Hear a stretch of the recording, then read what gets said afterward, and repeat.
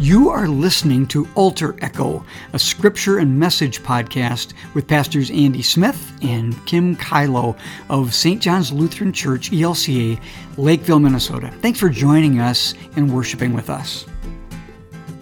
Well, hello everyone. Welcome back to Altar Echo. Here we are, finding ourselves almost at the end of July already. How can this be? Summer goes by so quickly every single year. And I hope that you've had some time for refreshment and renewal.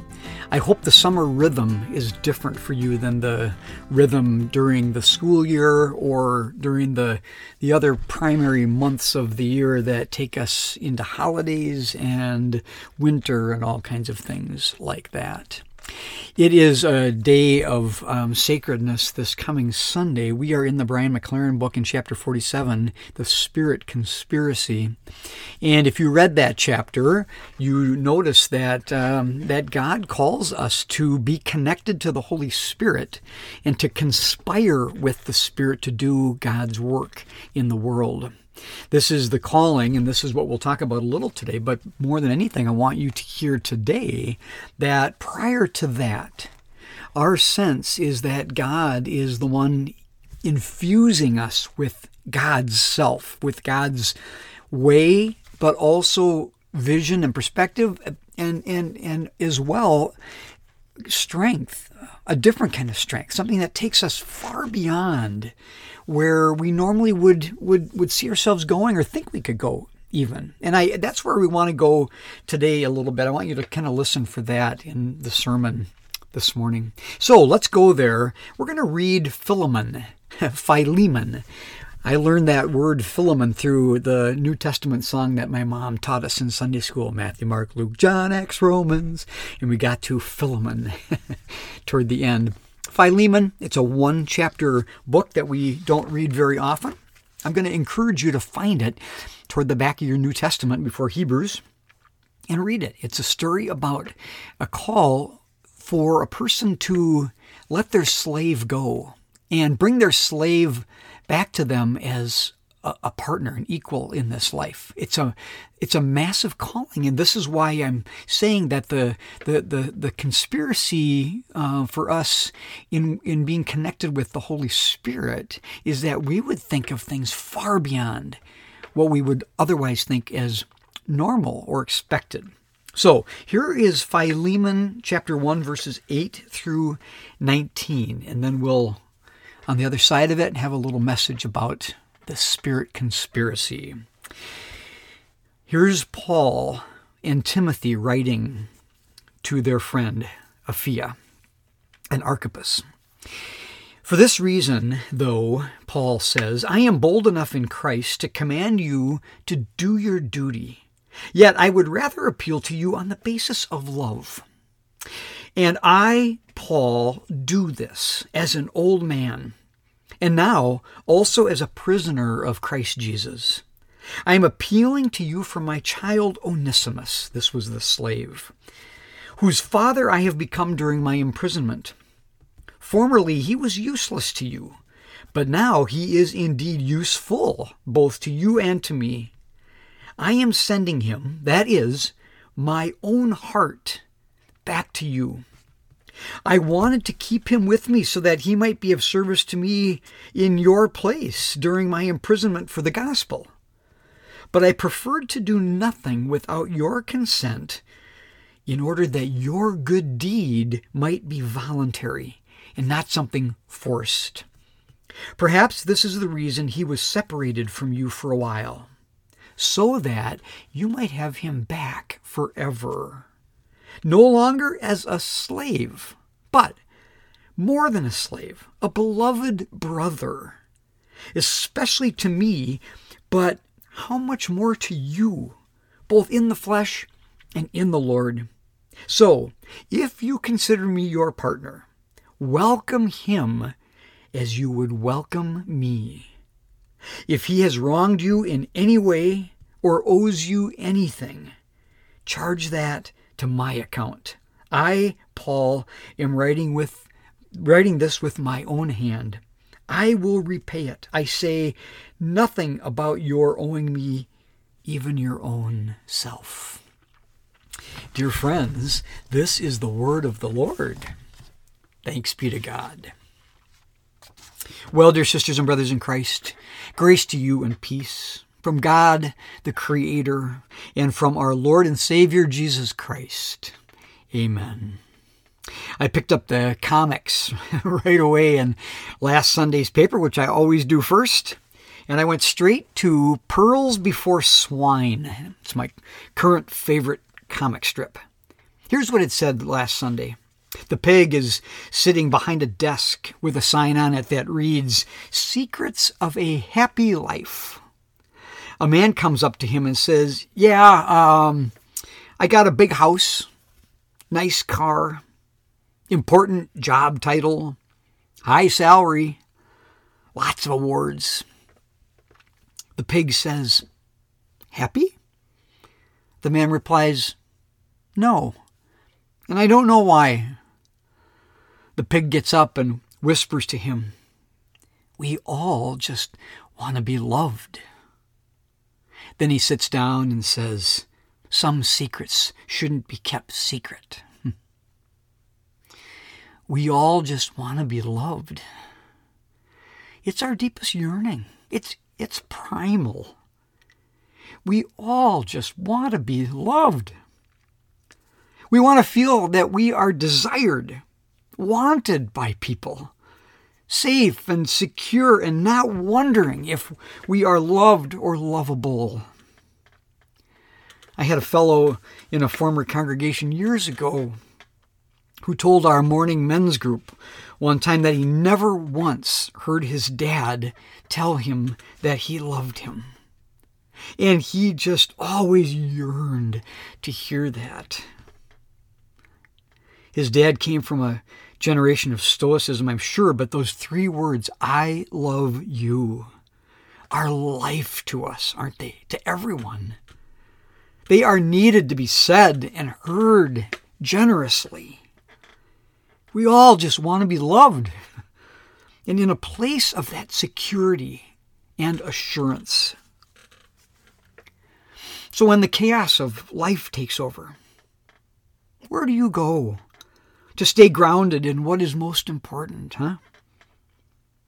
Where do you go to be reconnected to God's living Holy Spirit so that the Spirit can intercede for you, as the Apostle Paul says, in sighs too deep for words, and can reconnect you not only to the heart of God and to love from God to you, but also to the strength God gives to be filled with God's blessing, so we can be blessings to others, to this wild world. Where do you go? You come here to church, right? Don't you come here to hear the gospel of Jesus Christ that not only clears away the clutter and the chaos and the daily confusions that we have, but like a lightning bolt burns in our hearts also what is good and right and acceptable and most important to God and from God to the world. All that which is far more than we could ever imagine for the world. We heard things today like, "Let love be mutual." It was in Hebrews. In other words, there is nothing more important than this. That love fill your life and also rule your life. Your thoughts, your actions, your relationships, where love brings people hope to all the people in your life. Your thanksgivings, your trust in God with you. We heard about how radically different God's perspective is from ours. Particularly our perspectives when we get caught down in the weeds and even lose our way because life is coming at us in waves and barrages. The gospel pulls us up, frees us from the weeds, and the bizarre perspectives that are all around us. And it refocuses us, reconnects us to the Holy Spirit, reintroduces us even to God. The radical gospel of Christ tells stories about people like Paul, who urged a friend to not buy into the enslavement of people. A guy named Onesimus that you just heard about. In this case, but to free him and to make him a friend and even a family member instead. Let love be mutual. We all just want to be loved and need to be.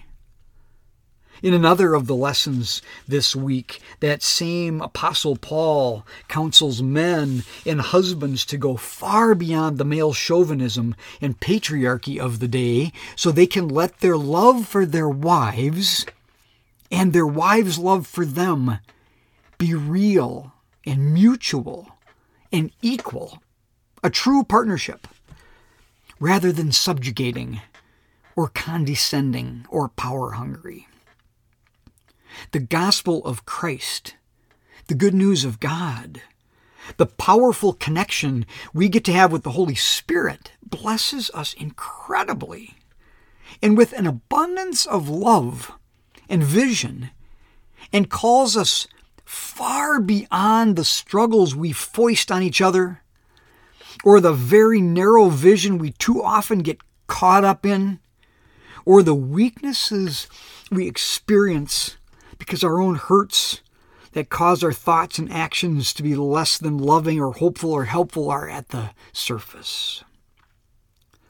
Where do you go to be extracted from those weeds, those weaknesses, and be remade, renewed, re-enlivened? Don't you come here to the gospel? Yes. Don't you come with open hearts just waiting to be refilled? Don't you come asking the Holy Spirit to reconnect you with God? Don't you come to give thanks and pour out your gratitude to God? And don't you come realizing that with your own renewal from the heart and love of God for you, your life is meant to be a gift of love that brings assurance, hope, and help to people in your life. Yes, we come here to God's heart in faith to be reconnected to God's living spirit and heart. This is what church is for. I want to close today with Amanda Gorman's poem, Hymn for the Hurting. Today, as we ask God to continue to call us to conspire with the Holy Spirit, let us also tell God that the ability to be connected so we can conspire with God and God's work in the world is our greatest hope and blessing. Let us be very clear that God's way for us and with us and through us is survival and life for us and others. And then let this poem speak to your hearts and your hurts and your hopes as we ask God to renew us again today to be blessed as children of God, so that we will also be God's blessings to every part of the world in which we live. Hymn for the Hurting by Poet Laureate Amanda Gorman. Everything hurts. Our hearts shadowed and strange, minds made muddied and mute. We carry tragedy, terrifying and true. And yet none of it is new. We knew it as home, as horror, as heritage. Even our children cannot be children, cannot be. everything hurts. It's a hard time to be alive, and even harder to stay that way. We're burdened to live out these days, while at the same time blessed to outlive them. This alarm is how we know we must be altered. We must differ or die. That we must triumph or try. Thus, while hate cannot be terminated, it can be transformed into a love that lets us live.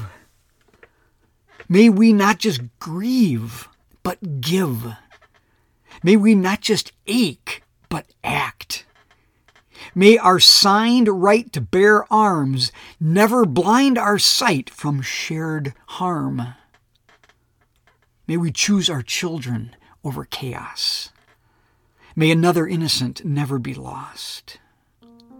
Maybe everything hurts, our hearts shadowed and strange.